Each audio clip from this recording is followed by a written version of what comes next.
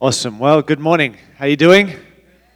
I'm not quite sure how to take that introduction. I'm guessing I talked too much and talked too long. The good news for you is that I've got an aeroplane to catch shortly, so I have to get to that airport. I've just been told I'm not going to make my flight by my friend over here. But it's such a privilege. I'm sorry I have an accent. I don't know what to do. I'm proud to be an American, although I don't sound like you. I'm a mix, born in Africa, raised in Australia, but live in this great nation. And let me tell you, you live in a great city. Chi-Town, Chicago, what a place. I live in the prettiest state, but you live in the best city. I live in Colorado, Denver, but this is the city. And I've always said that. I think Chicago, for me, is my favorite city in the United States. And if you live here, you're blessed to live here. If you're visiting, you'll have to agree. You might live in a pretty place, but this is a great, great city.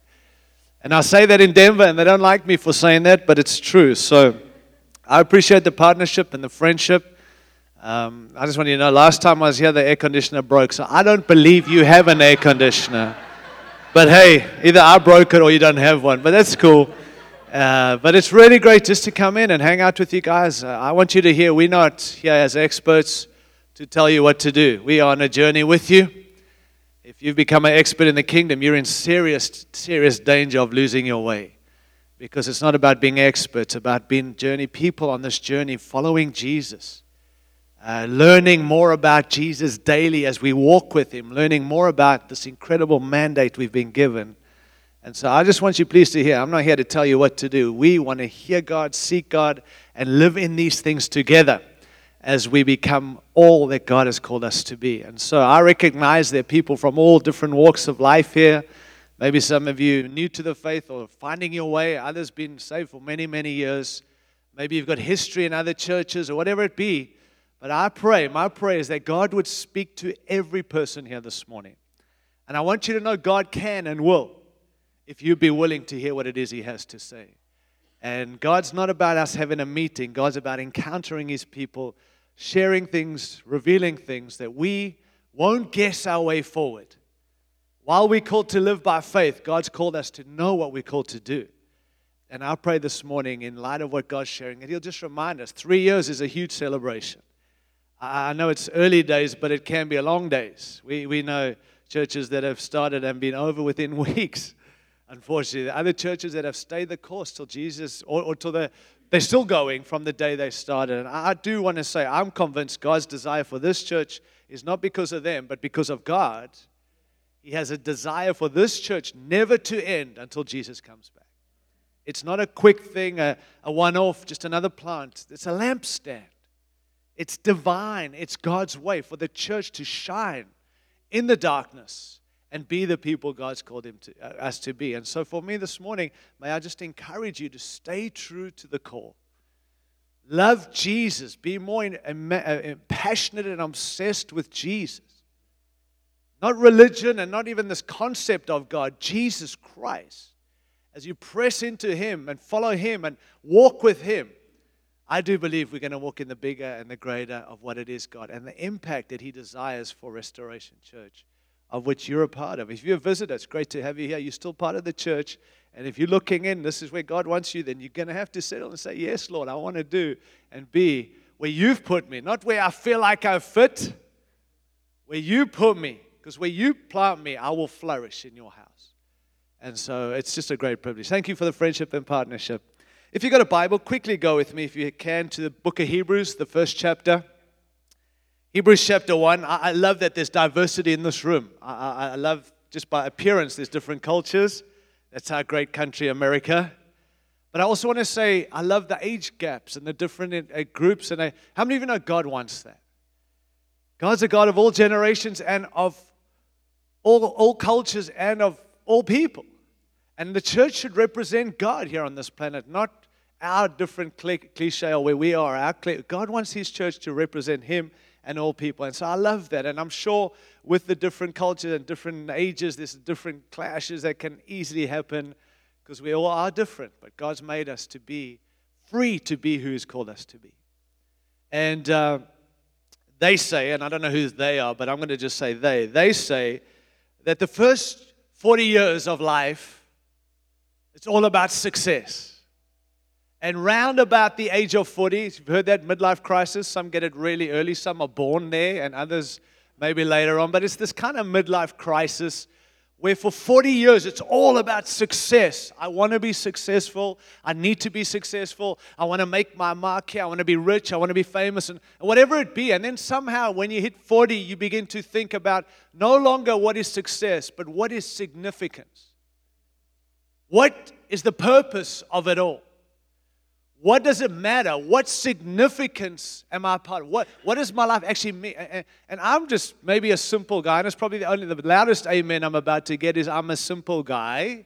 Amen. Thank you for my brother-in-law. It's very kind of him. But the point I want to make is that I'm thinking, well, why wait to 40 to find out what's significant? Why not? And I'm way over 40, just so you know. But why wait till you hit to 40? Where we should be, I believe, the church and followers of Jesus, give our lives and our families and our all to something that is significant. That matters not just here on earth, but forever. How many of you want that? Not one day wake up and think, what's it all worthwhile? Why don't we just give our lives? And it's not about the church, it's about the King and the kingdom, but it's through the church. That's where we find significance as a local church. This church this morning, significance not in you, it's in Him. It's not in buildings and not in people, it's in Christ. And it's in understanding the mandate He's given us. And I believe if we give our attention and our focus and our all to serve God's plan, to serve His purpose, regardless of our age here this morning, nothing is wasted and it's always for significance. And we need significance. I need significance. People need significance, especially followers of Jesus. We're not exempt from this. We need to know what it's about. And I'm going to say this, and I'm sure you've heard this many times, and I've preached it many times, and I make no apologies for this. But I want you please to understand that our revelation of Jesus determines our mission here on earth. And our mission here on earth ultimately determines the church. In God's, if I can use some really clever words in theology, our Christology. Now you impress some of you, I'm sure. Those of you, yeah, okay, I'll just move on from Moody. But our Christology determines our missiology, and our missiology determines our ecclesiology. That's impressive. Our revelation of Christ determines our mission, and our mission determines the church. And unfortunately, in our great nation, there's the church thinking, what do we do with the people God's given us? And so we start tagging on a mission and an outlet, and we send people to Africa to preach once a year, or we send them to Asia or to Mexico, and that's good. But we're not a group gathered together to find a mission together. And then somehow we find Jesus in the picture, and we tag Jesus on at Easter, and we celebrate the death and the resurrection. And then next day, it's back to our lives, and every day it's all about us. And I want to tell you, it's not about that at all. It's first Christ and how we see Christ, how you and I as individuals see Him, where He is today, the revelation we have of Him. That determines the mission we have on here on earth. And the mission will determine the church. And that's God's way. So our revelation of Jesus, ultimately, with all due respect, is the greatest revelation we can contend for and have. And as we grow in that understanding of who Christ is, as we see Christ where He's seated, as we understand where He is, it's that revelation that motivates us to live for beyond ourselves and for some of those people out there. And out of that, it determines what the church is called to do. I love Jesus. And not on Easter, every day of my life. I've grown up in the church. I've been born on the mission field. I was born in Africa. My dad was an evangelist, knocking on doors and inviting people, setting up tents. And I was born in Rhodesia, Zimbabwe today is called. And I was there for 6 weeks of my life. I don't even know the place, but I was born there. My dad was there preaching the gospel. I understand. I got saved into this. We relocated. We moved around all over Africa, South Africa, Australia, the US, Australia, back in the US. I don't know where I'm from, but I hope to God I know where I'm going. But I'm saying that I've grown up in this and I've put my faith in a whole lot of stuff at the expense of who Christ is. And I lost my way many times. As a pastor and a leader, my faith was in the people, in the church, in my ministry, in all the stuff that's important. And I missed the revelation of Jesus Christ. And until Jesus brought me back to Christ, honestly, what's the purpose of it all? There's no life in what we're doing when Christ is not the life giver to what we do. And my challenge to you and I this morning, it's not up to your leaders to give you that revelation. It's up to you as the privileged followers of Jesus to go to Christ yourself and get your own revelation. And out of that, can you imagine what the church today can walk in this great nation when we understand who Christ is, what He's done, not just for sinners, for saints too. And it's an everyday event to celebrate and give our lives for. The Bible is about Jesus. So if you tell me about the Bible, then you have to be about Jesus. Because every single chapter of the Bible, the whole of the Old Testament points to Christ. Not hard to find the theme of Jesus in the Old Testament. It's all pointing to Christ coming. And then the Gospels about Jesus has come. The good news, Jesus is here. And it's the life of Christ. And you want to see perfection? You want to see what we should be doing? Look at what Jesus did in the Gospels. Not, I wonder what Jesus would do. We can see what Jesus did.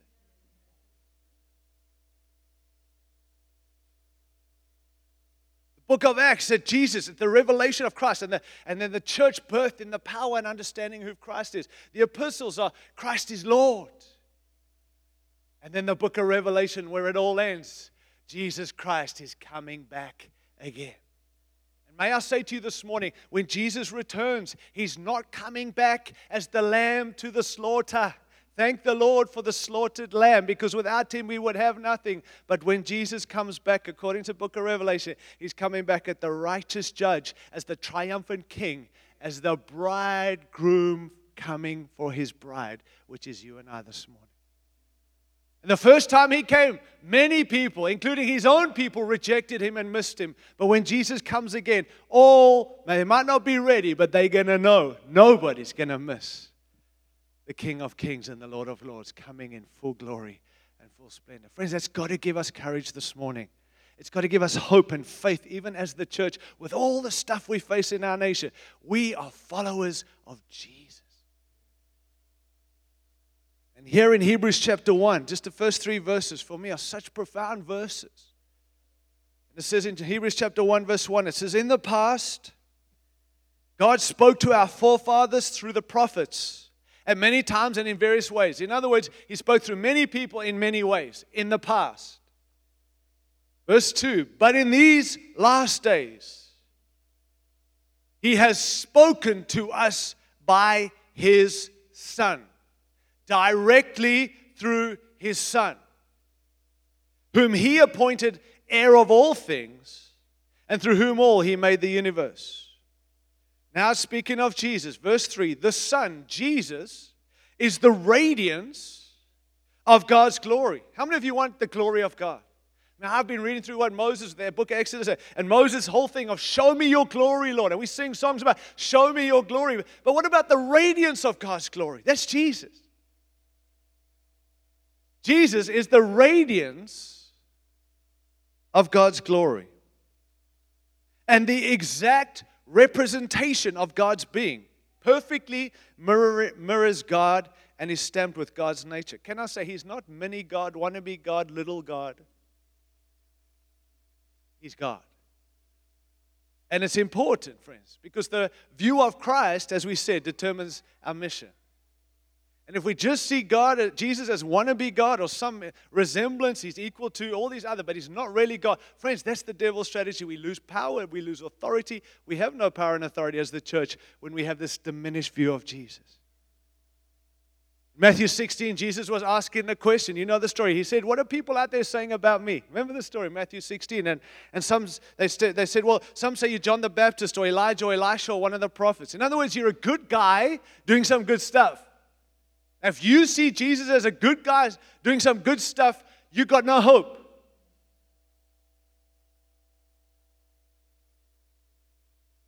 And Jesus was, if I was Jesus, I'd be pretty ticked off with that conversation because he was a whole lot more. And I'd be like, okay, hang on here. You guys wait here. I'm going to go show them quickly who I am. You dead, lightning, thunderbolt. Now who do you say I am? That's what I would do, but there's many reasons why I'm not God, so relax. But Jesus wasn't that fussed. When he heard a false testimony about him, he didn't say, they're wrong, I'm going to show them. He moved the question from, what do they say to you? What do you say? Who? My followers. Who? My church. Who do you say that I am? Why did Jesus care about that? Because I believe what he was saying is, actually, my people need to know who I am, because when the church gets to know who I am, the world will see who I am through the church. Who do you say that I am? Peter says, you are the Christ, you're the Messiah, you're the Son of the living God. And Jesus looked at him and said, and you are Peter, and you're blessed. Why? Not because of the car you drive, the house you have, the city you live in, the family you got. Because of your revelation of me, you're blessed.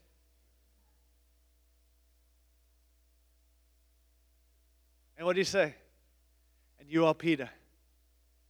In other words, now that you know who I am, let me tell you who you are. Everybody wants identity, friends. And we have an identity crisis in our nation right now, but we have it in the church too.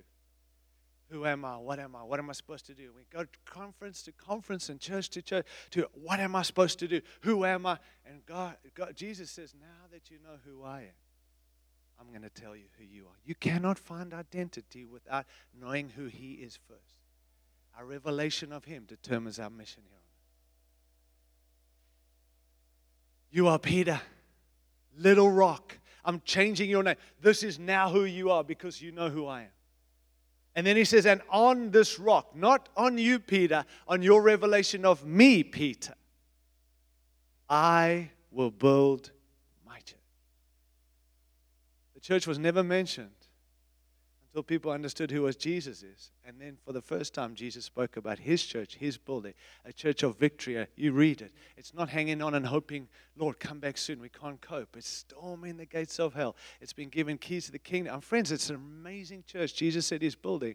But know this, it's built on the revelation of Him, not us.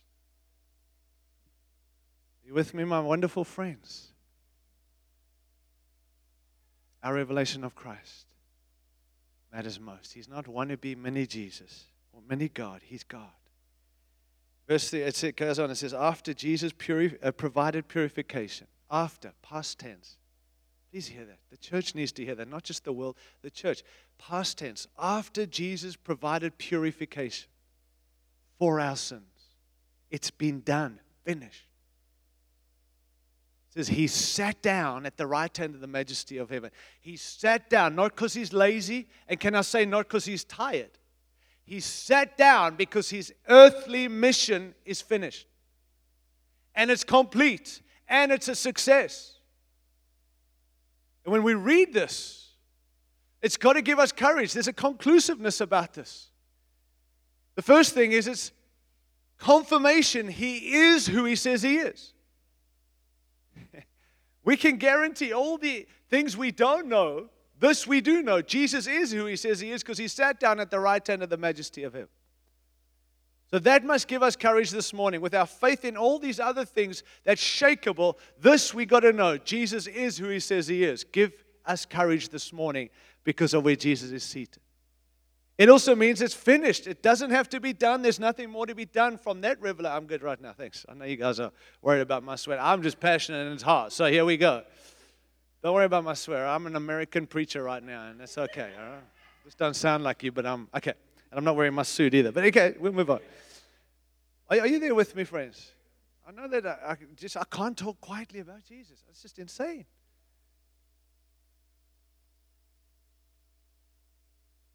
He is who He says He is, and I believe that. That's why I can speak like this morning. That's why I can live like this and challenge me and you, and not look to man for recognition, but look to Christ. That's what this church has to build its faith in, Christ and Christ alone. Not say, we keep saying Christians don't tell lies, they sing them in their hymns. Because we sing songs that mean, but we don't live what we sing. Christ alone, cornerstone, in my faith is built on nothing less. But we got faith in everything but Christ. And then we wonder why we shipwrecked half the time. Faith has to be in Christ alone. cornerstone. He's not one, He's Christ. We sang, you're worthy of it all. Who are we singing to? Christ. The book of Revelation says the angels and the elders fall and worship who? Christ. We join in them singing and declaring where He's seated today. That's the confirmation we have. Confirmed, He is who He says He is. Completed. It also means He's conquered. He's overcome His enemies. I love this. Jesus sits while the devil roams to and fro. And he's doing his utmost to mess up what Jesus did. How many of you know He can't mess up? It's done. But here's what I'm learning more and more is that the devil desires to destroy us. But he only has the power to distract us. So guess how he destroys us? By distracting us.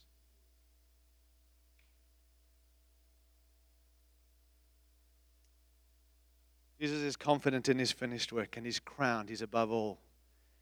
He's not coming back, as I said, the Lamb to the slaughter. He's coming back as King of Kings and Lord of Lords. Now, friends, I could have picked any verse. I just chose these few verses just to start us off this morning. Why is that important? Because I want to just chat for a few moments on context. And for you and I to understand context. You know, we love to see God from our point of view, which is awesome. But I want to just try this morning from Scripture, just very briefly, and give you an oversight. It's a lot more than this. But I'm challenging you to go read the Bible to see if what I'm saying is true. And I'm going to say something that most preachers don't tell you. If what I'm saying is not in the Bible, please don't do it. Because I'm irrelevant. He matters. His word He's watching over. Not what I say, what He says. There's too much stuff being put on God's people to hold us back because of religion and understanding at the expense of the freedom Christ wants to bring us into and keep us as the church today. This church has to stay free so we can reach people and bring them out of bondage, not into captivity, into freedom. It's hard to bring people into freedom if we, this church, are not free because they're going to pick up what we've got, not what we say. Everything in our culture, even the church culture, is always, not their hearts are wrong, but to put stuff on and do this stuff and prove this stuff. Friends, we just got to get free, stay free. Paul writes to the Galatians, and he says it's for freedom Christ has set you free. Stand firm in your freedom.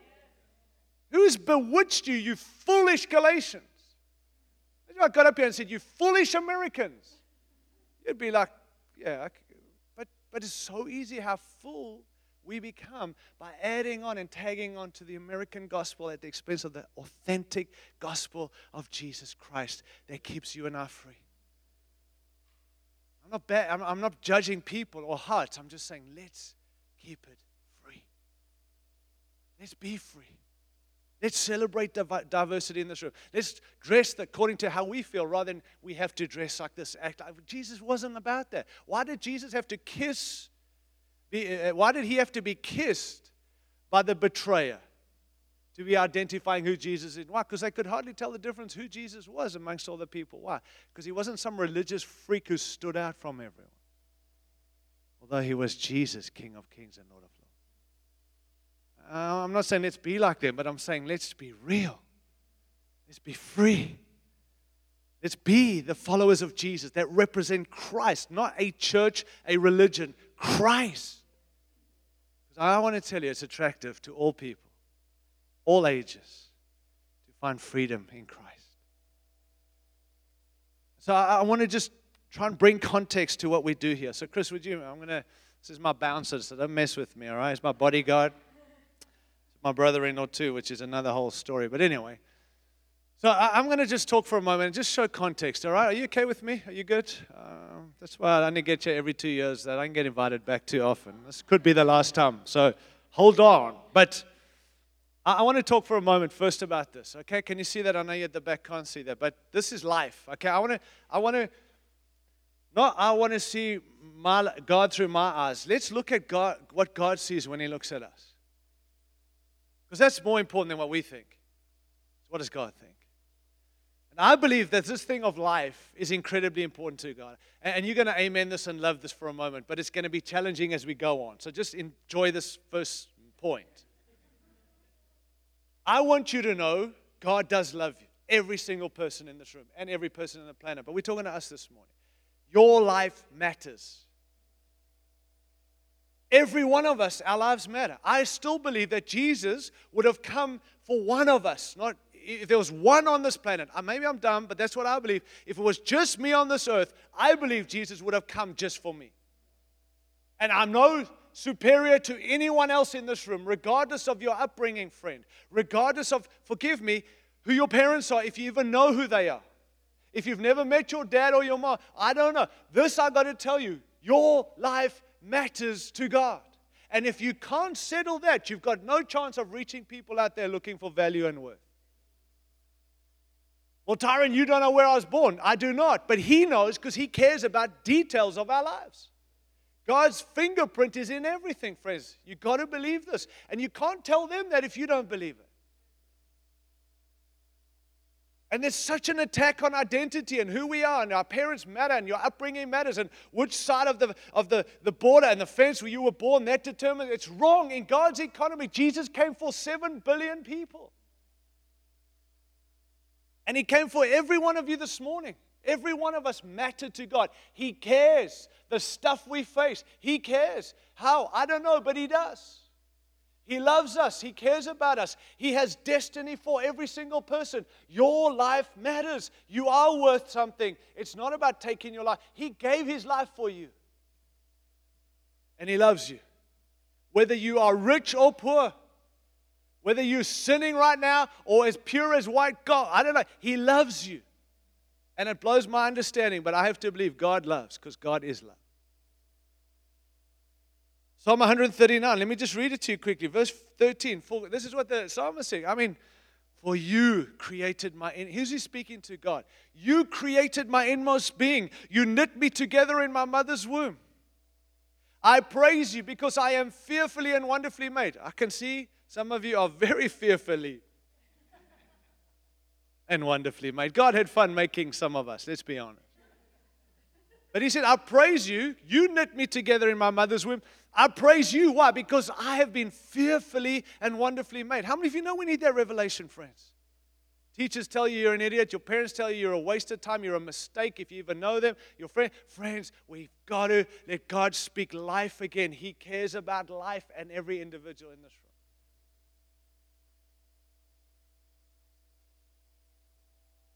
He says, I am fearfully. Your works are wonderful. I know that full well. Listen to this. My frame was not hidden from you when I was made in the secret place, when I was woven together in the depths of the earth. Your eyes, God's eyes, saw our unformed body. And all the days ordained for me were written in your book before one of them came to be. That tells me God is a God who makes people with destiny, with dignity. God has ordained the days of our lives before one of them actually began happening. Now, I don't understand all this, but I believe all the Bible, otherwise I can't believe any of it. And I'm asking you to get this revelation again and again and get before the Father and let Him love on us and show us how important we are to Him, because we matter with destiny and dignity, but with it comes duty. We've been made with purpose, for purpose, created by God to connect with God. You know, I'll probably get in big trouble now. If you love animals, that's cool. That's great. But God loves you more than animals. And I know people are going to throw rocks at me in a moment. Just hear my heart. Man and woman were created in the image of God, not animals. And I'm not anti-animals, and we're to take care of them. But this nonsense that a dog's man's best friend is wrong. God made you and I to have relationship with God. That's the purpose of why He created us, to actually have relationship with Him. He doesn't need anything. If He needed anything, it ceased to be God. But He chose, I don't need, but I want relationship with people. Therefore, I'm creating man and woman in my image to have relationship with me. Not to do stuff for me, to have a relationship with me. Now, let me ask you this question. Is what you're living for worth what Christ died for? Doesn't mean that every day is a day of radical things. It means there's a significance to your life daily, not Sundays, every day. Because your life matters. God cares about you. And I trust this morning some of that revelation will just break in again. All the stuff that's been spoken over you, let it fall aside. and let the life of God come. How many of you feeling, oh, I'm encouraged by this preacher? Keep preaching, brother. Because your life matters. And God looks at every individual and cares about every detail of your life. But unfortunately, many people preach this and only this. So we think it's all about us. I want to tell you, when God looks at your life, He sees a context. Chris, can you bring the next thing, please?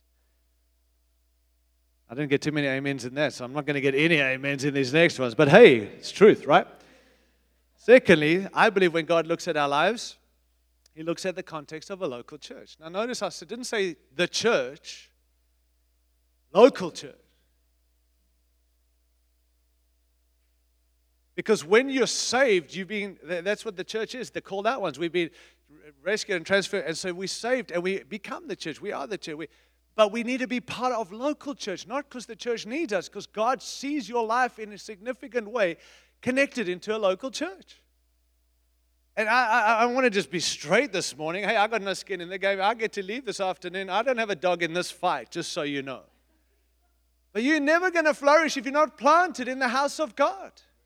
And the house of God is not some mansion in heaven one day. This is a house. And if this is where God has you, this is not that church. This is a local church that God wants you to be in so you can grow. I told you we're going to love the life thing. Give me the life, all about me. Champion, you're a champion. God loves you. Yeah, and in a local church. Where do you see that? Right through Scripture. Book of Acts, it says they were saved into the local church, not just some gathering. People, lifestyle, connected in, being who God called them to be. Okay, can I say this morning, you cannot be connected to Jesus, to the head, and not connected to His body. There's no biblical backing for that. There is no Scripture. Every priest needs a hood for you gangsters from Chicago. Every sheep needs a pen for you farmers. Every tree needs to be planted. I don't know much about trees and planting trees, but I do know this. If you keep uprooting and moving on, you can never flourish. You can never grow. And I'm just going to tell you, it's not where you feel like God wants you or where I feel like I belong. Where does God knit you in? You belong. And if you have a family, you best get settled and you best get planted so you can grow and flourish in God's house for God's glory. Be who God's called you to be. It's not for the church. It's for God and for us and to be who God's called us to be. Are you there, friends?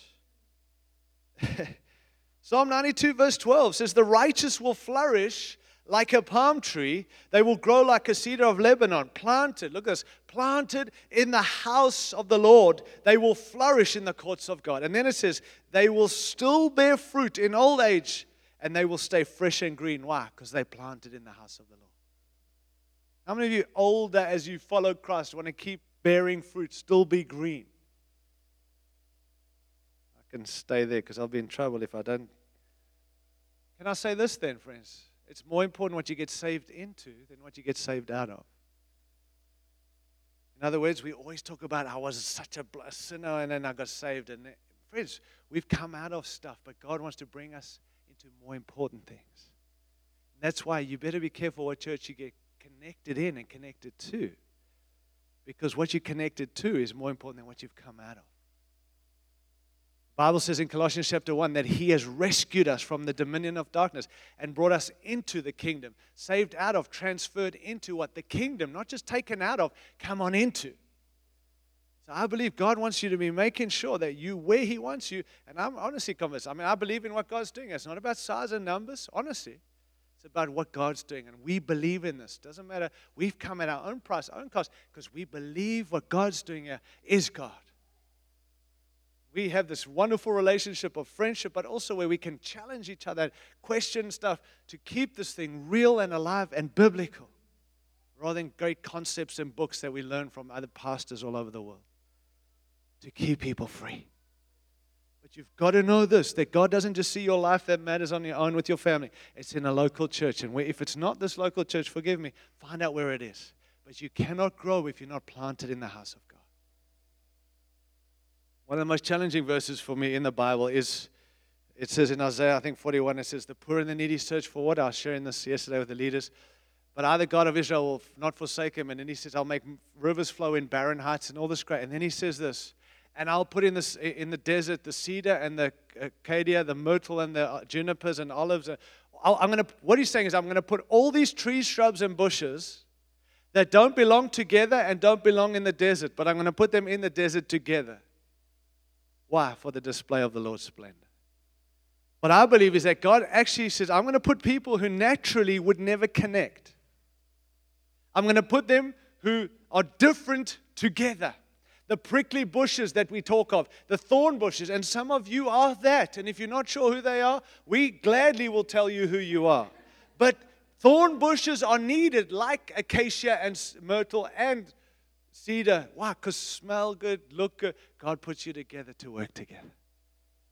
And if we're honest, we jump from church to church to find where I fit, where am I record. Friends, find out where God wants you, because wherever God wants you, please hear this, you fit. He makes you fit. And He puts you there so you can grow and be who He's called you to be. We need all pictures of the church. Some of us love the family dynamic, don't you? If you don't have family and you move to a big city like Chicago, suddenly, I need a church. Why? Because I need family. And that's the emphasis you love about the church. But the Bible emphasizes family, and it emphasizes army, and it emphasizes a pillar and foundation of truth. And it's all these other truths. We've got to be all those things, not just the one thing we like. The bride. And I'm just telling you, as a male, I struggle a little being a bride. I just want you to know, I don't quite get the whole, but I get it. I'm okay if I have to wear a wedding dress as long as I get to wear army boots for the combat, right? Sorry, that's a joke. But we can't just be the one, and we emphasize the one we love. And the Bible says there's many. We got to be all those pictures if we're going to impact the city and the nation. So don't hold on to your liking. Look to be what God and this church has to function in the way God's called it to function. It's not up to your leaders, up to us to be who God's called us to be. Are you there, friends? Are you okay? Thirdly, so some of us, okay, this is the American dream right here. Local church, my family in local church, it's all about me. I mean, this is the American dream right here. That's not the God dream. Third thing, quickly. You guys are listening so well. You're just listening. I don't know how if you are listening. Okay. I do believe that this is where we get our eyes off ourselves. This is when we understand the Great Commission. Oh, here we go, the Great Commission. You mean I'm going to go to Africa in the summer and raise my... No, the Great Commission is go make disciples of all nations, including the nation we live in, the people here. Followers of Jesus making followers of Jesus. Those were the last words of Jesus to His disciples. Surely they should be the first words we give our lives to. If we make it just about the local church, then it's just about us. But God's way of keeping the church's eyes off herself is we are actually here for the Great Commission. How many of you heard about the Great Commission? Of course we have. Why? Because it's this add-on mission thing we do. No. It's part of God's plan for my life to be part of local church and the local church to be involved in the Great Commission. You know, friends, I've grown up. All I've ever heard, my dad has been this big guy on the whole Great Commission because there's a... But you know, we often preach the Great Commission as this price we got to pay. And there is a heavy price to it because it's all about living for something bigger than ourselves. But David Livingstone, you ever heard of him? He said this about the Great Commission. He said, how is it if we were to be commissioned by an earthly king, it would be an absolute honor. But to be commissioned by a heavenly king is a sacrifice. Maybe I suggest in the economy of heaven, we need to move from sacrifice to honor and privilege. That this king would commission you and I, not the preachers, people, followers of Christ, to be followers of Christ and multiply and make followers of Christ. Would you trust you? I wouldn't pick me. I wouldn't trust me with a wheelbarrow, with all due respect. I don't have one. But honestly, I'm not mocking. I wouldn't pick me for a kingdom assignment, but He picks us, you in this room, to be involved in the Great Commission. It's right through Scripture. And if you don't believe it, then you haven't read the Bible. It's not an optional extra to keep Christians out of the world. It's not to keep people busy. It's the mandate of our lives to multiply followers of Jesus, making followers of Jesus. So when God looks at your life, friend, my life, He sees destiny and purpose, but He sees it in the context of the local church. And this local church matters to Him. He cares. We don't come in and say, oh, it's not working, it's not big enough. Who are we? He gave birth to this. It's real. It's His lampstand. We better keep it His. But then we better keep it on the mission He has for us, which is the Great Commission. Huh? See, I believe this. If the church ceases to be involved in its mission, it's betrayed its trust. And I'm saying this, I think when we lose our heart for the Great Commission, it can happen, even in 3 years. I believe we actually surrender our very reason for existence. God loves you, but God has a plan for us to be His hands and feet here on this planet. Not just to the nations, to the city, but also to the nations. This church, while you've got nations in this room and in your city, God still called you to go to the nations. One amen probably there would be great, but we'll move on. Okay, great. Nice turn. Okay, well, can I just tell you quickly? I have to land. Are you with me? Very quiet, but it's great. I'll take quiet. So the Great Commission has a context. It's not just this thing we go and do once a year. And I'm saying that a lot because I think we hear that a lot. Listen, I love this nation and your heart for the world. I really do. I love that whenever there's a need, America's the first to step up, even from countries that hate us, that oppose us. When they they call us, and guess what? We take our money and we take care of them. It's just America. I love that we care about other nations, but I also want to say this. We've got to care about this nation. We don't make the mission field overseas. This here is where God's determined where you live. If you're here for school, He's put you here not just for school, but to reach people. This church is here because people need Jesus. You here because people need Jesus through you. Please don't lose that heart. But can I say the Great Commission, I believe in God's economy, is in the context of the gospel. You heard about the gospel? I hope you have, because if you haven't, you're probably not saved this morning. But can I say this about the gospel? Two things I want to say about the gospel. Number one, the gospel is to be told to the world. Number one. It's good news. And I listen to people present the gospel and it sounds like bad, terrible news. Because we've made it about stuff we got to do to be saved rather than understand what Jesus has done for our salvation. Are you there? Now, how many of you know it's not, the gospel is good news, but it's only good news if it gets to people in time. Otherwise, it's just irrelevant. And there are limitations to this gospel, according to the Bible, because it cannot be believed until it's been heard. And it cannot be heard until it's been preached.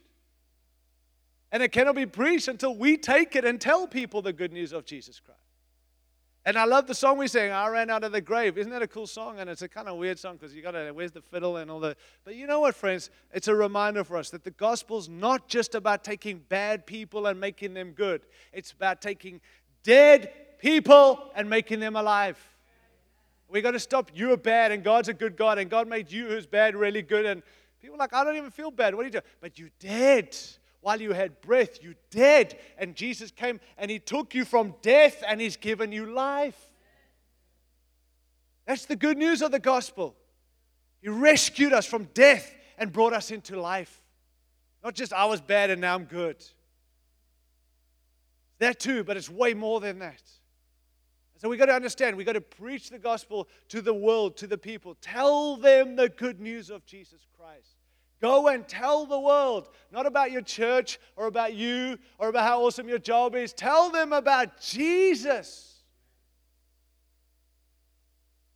But can I also say it's not just to be told to the world, it's also be taught in the church. Because if you read, and I think you've had a thing of Galatians up, so if you've been going through the book of Galatians, okay, so if you look at that book, and if the guys who preached done a really good job, you'll see that actually the gospel was spoken and taught to the church because it's actually a way of life. Paul writes, and he says in Philippians chapter 1, conduct yourself in a manner worthy of the gospel. In other words, line your life up with what you're preaching. It's a regulator for relationships. Do you know that if we understand the gospel, we work our stuff out? If we're not about the gospel, we dislike one another and have issues. But do you know your and my issues with each other in this church and with other churches can actually hinder the progress of the gospel?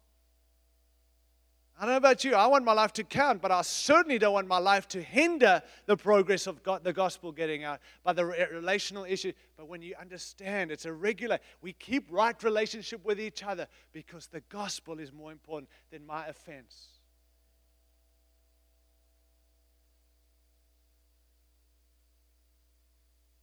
Colossians 1:6, all over the world, this gospel is bearing fruit and growing, just as it has been from the day you understood and heard it.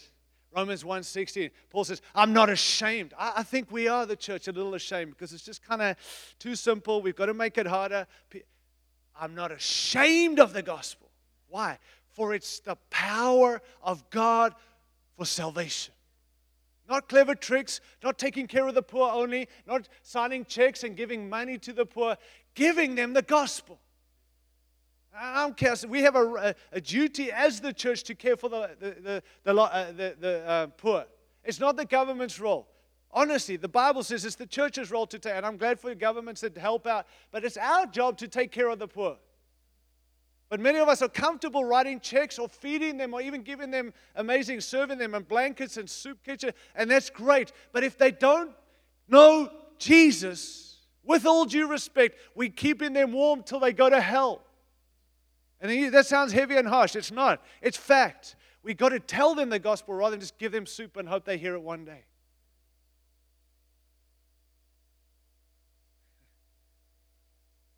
Somebody said that it's, can you imagine when the prodigal son, if he was living in the social gospel, he would have been handed a blanket and a bed and never gone home to his father.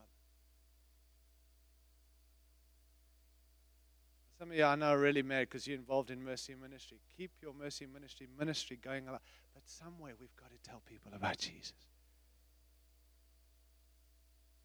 You can't get saved by just getting something to take care of. You need the gospel. We find it easy to preach it to the world when in another country, but our own city, our own friends, not so much. They'll just see Jesus in me. No, they won't. Somewhere they need to know what you believe. And if you really care about those people, maybe you need to tell them. If you lose the friendship, it's worthwhile. At least you presented them with the good news of Jesus Christ. You're right. God says, your life matters, but so does theirs. Okay, I'm crash landing here. Next point. Oh, the gospel, awesome, the good news. No, there's a context to the gospel. You know what it is? Kingdom. Yes, I got an amen there. Thank you. The kingdom. What does that mean? That's just weird, this abstract thing. I don't know what it means, but one day in heaven we'll have kingdom stuff. No, friends, there's something we need to hear today. This gospel, if you read the Bible, certainly in the New Testament, Jesus preached the gospel of the kingdom. It's not just this random, Jesus loves you, it's all about you. You know, people have made it that Jesus so loves you that he came just for you. And so what we've presented, with all due respect, is there's Santa Claus in heaven who's here to hook you up whenever you need. Whatever you want, there's a present for you. Because why? It's about you. And we've got this American consumerism, and it's not the people's fault, it's the preacher's fault. Because what we've told everyone is all about you. And then we have to understand, while Jesus came to save us, Jesus, I believe, actually came not for us, but for his Father. Because actually, he came to restore right relationship with God. So I want to suggest Jesus didn't just come for me. He came for his Father, and I get the benefits of being right standing with God. So it's not about me, it's about him. And if we think it's about us, it's all consumerism and my life and I matter most, and we stick with it's all about me. How are we going to reach them if it's all about you? How's the mandate of heaven going to be worked out if it's all about me? It's all centered around me. It all revolves around my throne. And you might want to leave this church from hearing this morning, because honestly, friends, you'll find churches out there that tell you it's all about you. But I'm going to tell you the Bible says it's not about you. It's about Him. And guess what? You're included in it, but it's not about you. This gospel is about a kingdom. Have you heard about the kingdom of God? What is the kingdom? Well, I think in its simplicity, it's the rule and reign of God. So wherever God rules and reigns, that's the kingdom of God. How many believe that there's some of that here on earth today? A lot of people say, oh, you kingdom now, aren't you? I'm like, no, I'm kingdom now and one day. The full reign of God will come when Jesus returns, absolutely. But I do believe some of the kingdoms come right now. Why? Because Jesus came and brought the kingdom of God. What is the kingdom? The rule and reign of God. So if Gavin's sick, and I pray for Gavin this morning, and he gets healed, the rule and reign of God comes, Gavin's healed, that's the kingdom.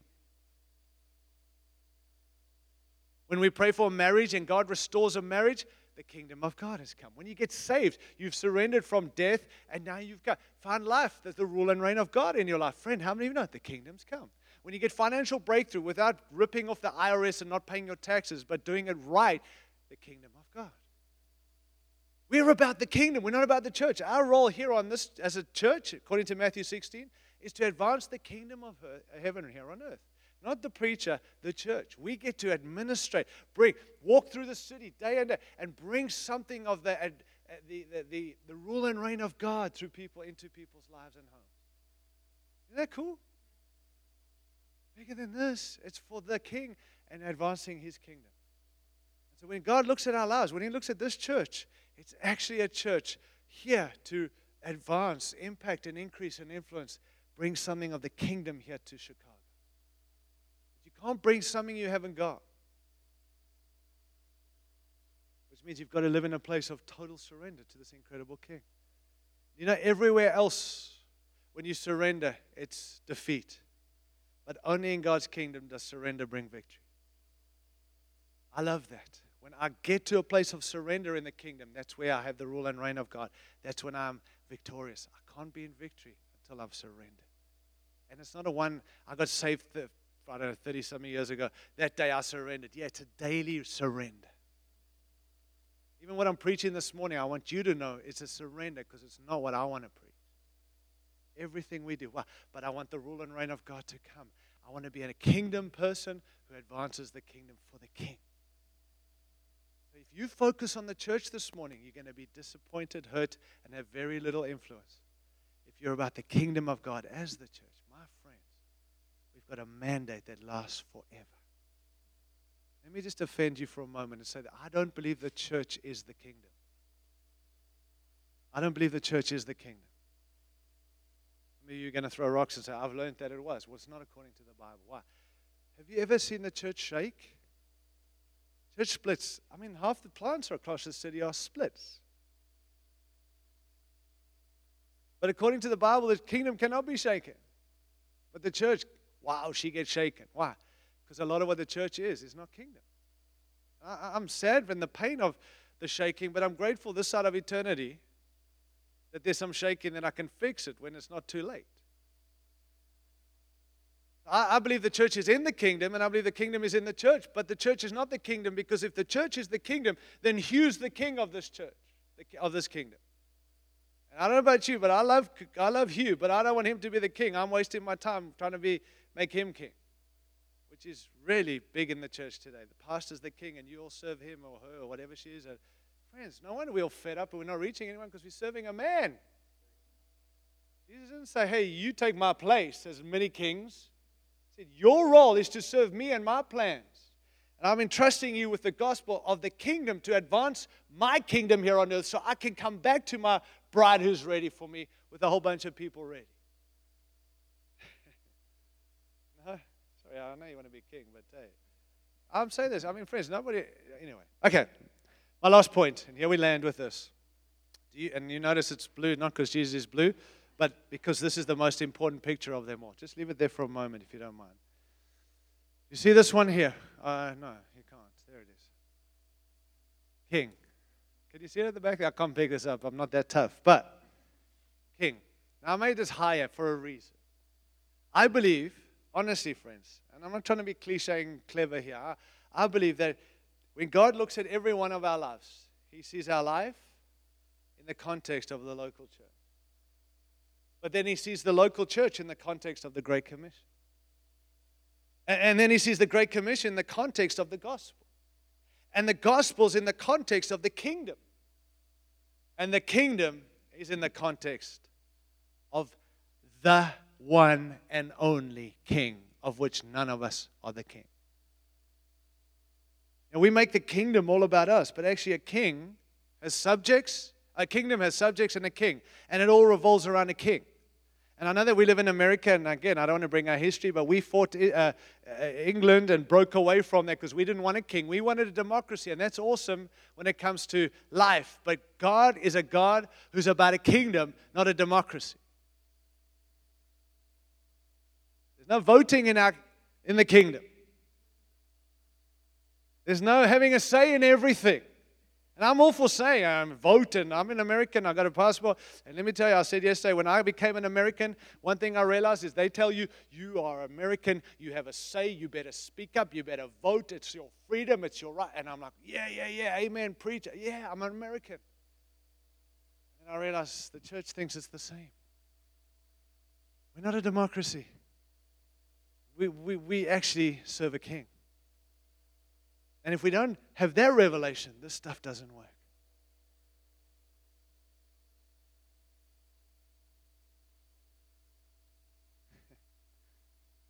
Amen. Thank you, Jesus. So let me just land with this. You see this? This is the most important thing in everything we're involved in. And I'm going to move it to the middle and say, if we understand this, actually, my life, can I say it like this? My life is in the context of a king. Let me tell you, as a husband and a father of 3 sons, I will be a better husband and father if I live with this revelation of Christ. I would be a better friend to people when I get that. My life ultimately is in the context of a king. I won't be the jerk walking around being some leader in the church. I would be a follower of Jesus, obsessed with Jesus, loving all people. Because my life is in the context of a king. Can I then also say that the local church ultimately is in the context of the king? Which means this leadership and we here, we honor the king above anyone or anything. Which means we preach what God wants us to preach, not what people want to hear. Which means we don't let people serve us, because together we serve Him. We don't fear man, we fear the King, and we live with the reverence and the holy awe of Jesus Christ as the King of Kings. And we have this local church falling in love with Him, not with us. Which means that the Great Commission, getting stuck in the corner here, is in the context of the king. Not this optional extra for Africa. The king has commissioned me, and I live with the Great Commission with the eyes fixed on Jesus, which means the gospel is in the context of the king. Which means the kingdom is in the context of the king, which means significance in every single thing we do. Whether it's recognized or not, it's because we have a king. It means we seek the glory of the king, for the king. It means we live with the governance of our king. And it means we're guided by the king, wherever we go and whatever we do. Which means we don't do stuff for each other or for the city or for this nation. Because when you do stuff for people, you end up disliking. But when you do it for the king, you can't dislike him if you're walking with him and you represent him to the world. That's something of what I believe God's desire is for every one of us and for this church. And I pray. Would you close your eyes, please?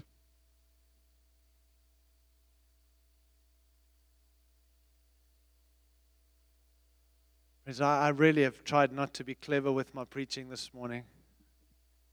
Quick slogans and cliches. This is fact. This is biblical. This is eternal truth. And my encouragement to you and I is that we get through Scripture and we look and we see, and if it is, then let's give our attention and focus to things that matter. Let's recognize the significance of our context, that what we're involved in,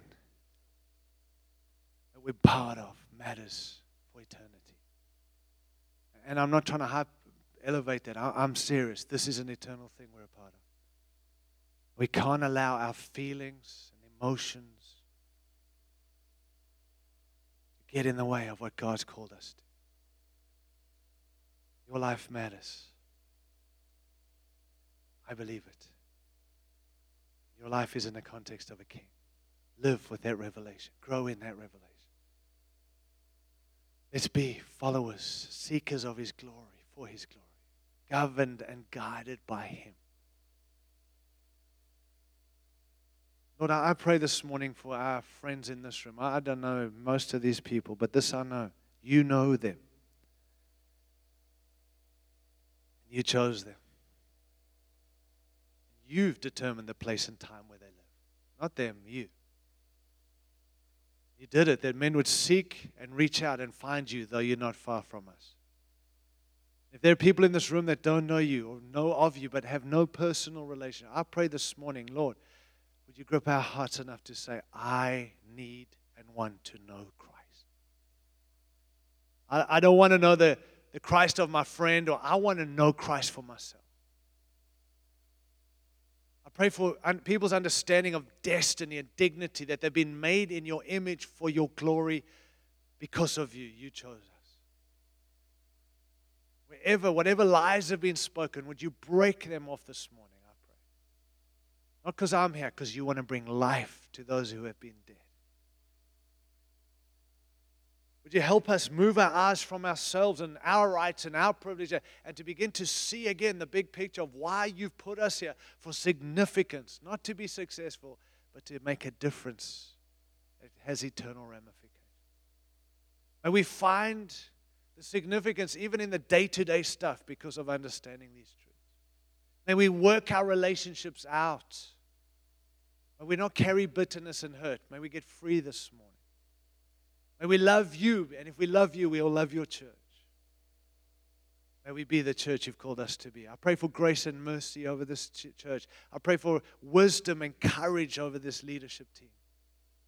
I pray for clarity for a season of knowing what you've called them to and giving themselves to only the things you speak in, not to what everyone wants.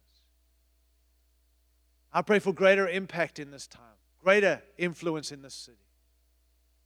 More lives to be transformed because of followers of Jesus making followers of Jesus.